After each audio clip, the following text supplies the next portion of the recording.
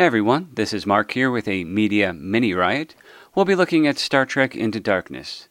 In this scene, Chris Pine's Captain Kirk has just captured Benedict Cumberbatch's John Harrison, a terrorist, after he's killed hundreds of innocent people and Kirk's mentor.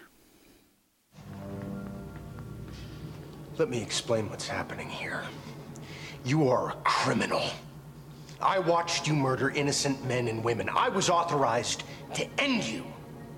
And the only reason why you are still alive is because I am allowing it. So shut your mouth.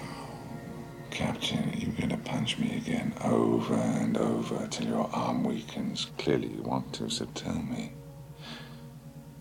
Why did you allow me to live? We all make mistakes. No. I surrendered to you because, despite your attempt to convince me otherwise, you seem to have a conscience, Mr. Kirk.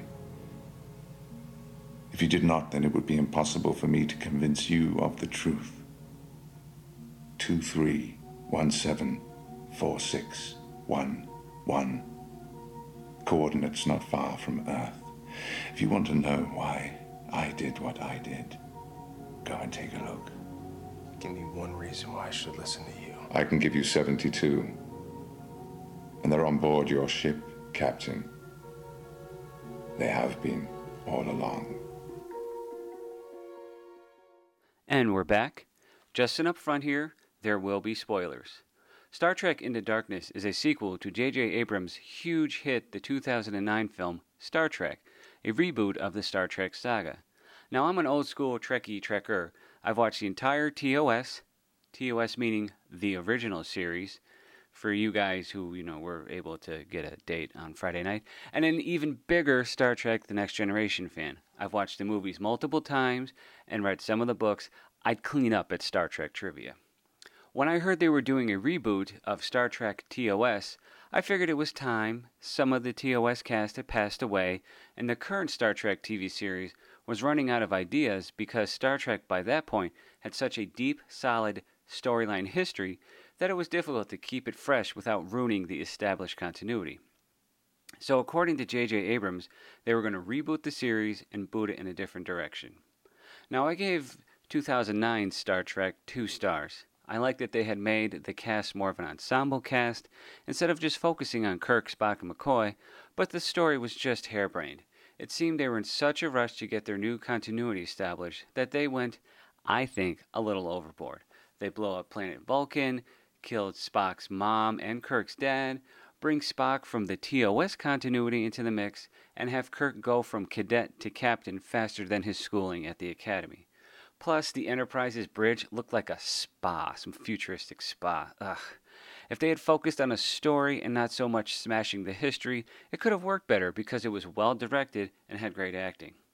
But okay, now they've smashed history, we have this new timeline continuity, and anything can happen. So we move on to Star Trek II, and they fight John Harrison, who is actually, wait for it, hold on, Khan!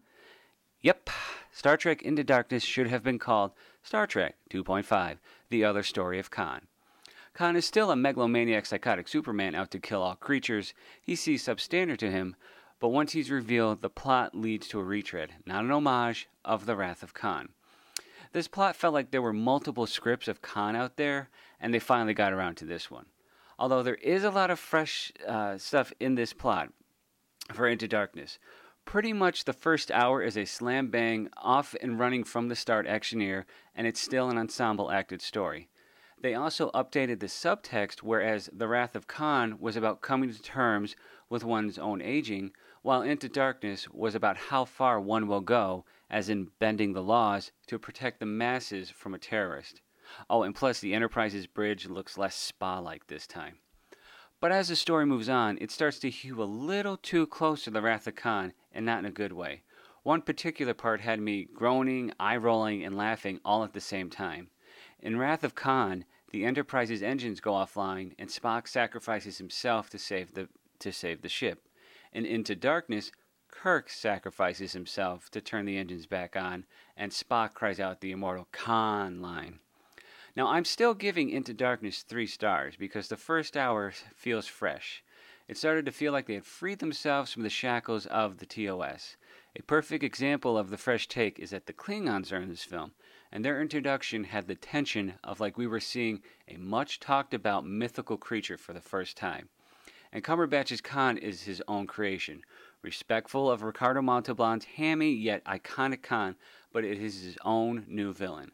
I did like that Khan got to show off more of his physical prowess as well as his intellect. He's supposed to be a Superman. And his fight with Spock at the end, even though the movie was starting to feel a little long, was damn cool. After seeing Star Trek 1, I was ready to write off the new series of films. Let the kids have their new Trek. I've got the old ones I can watch, but within the first hour of Into Darkness, they were converting me, but lost me when they just couldn't come up with a new take on Star Trek.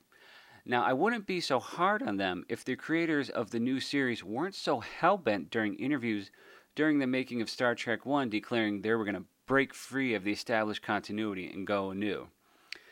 Well, you know what? They didn't. So when they do Star Trek 3, is that one going to be Star Trek, The Search for Scotty? See? It's different yet reverent. I can't wait for Star Trek 4, Homeward Bound, where they have to go to the past and bring some dolphins to the future. So to wrap it up, a good start to a Hollywood action era, great performances overall, but the writers need to feel free to move away from TOS. You know what?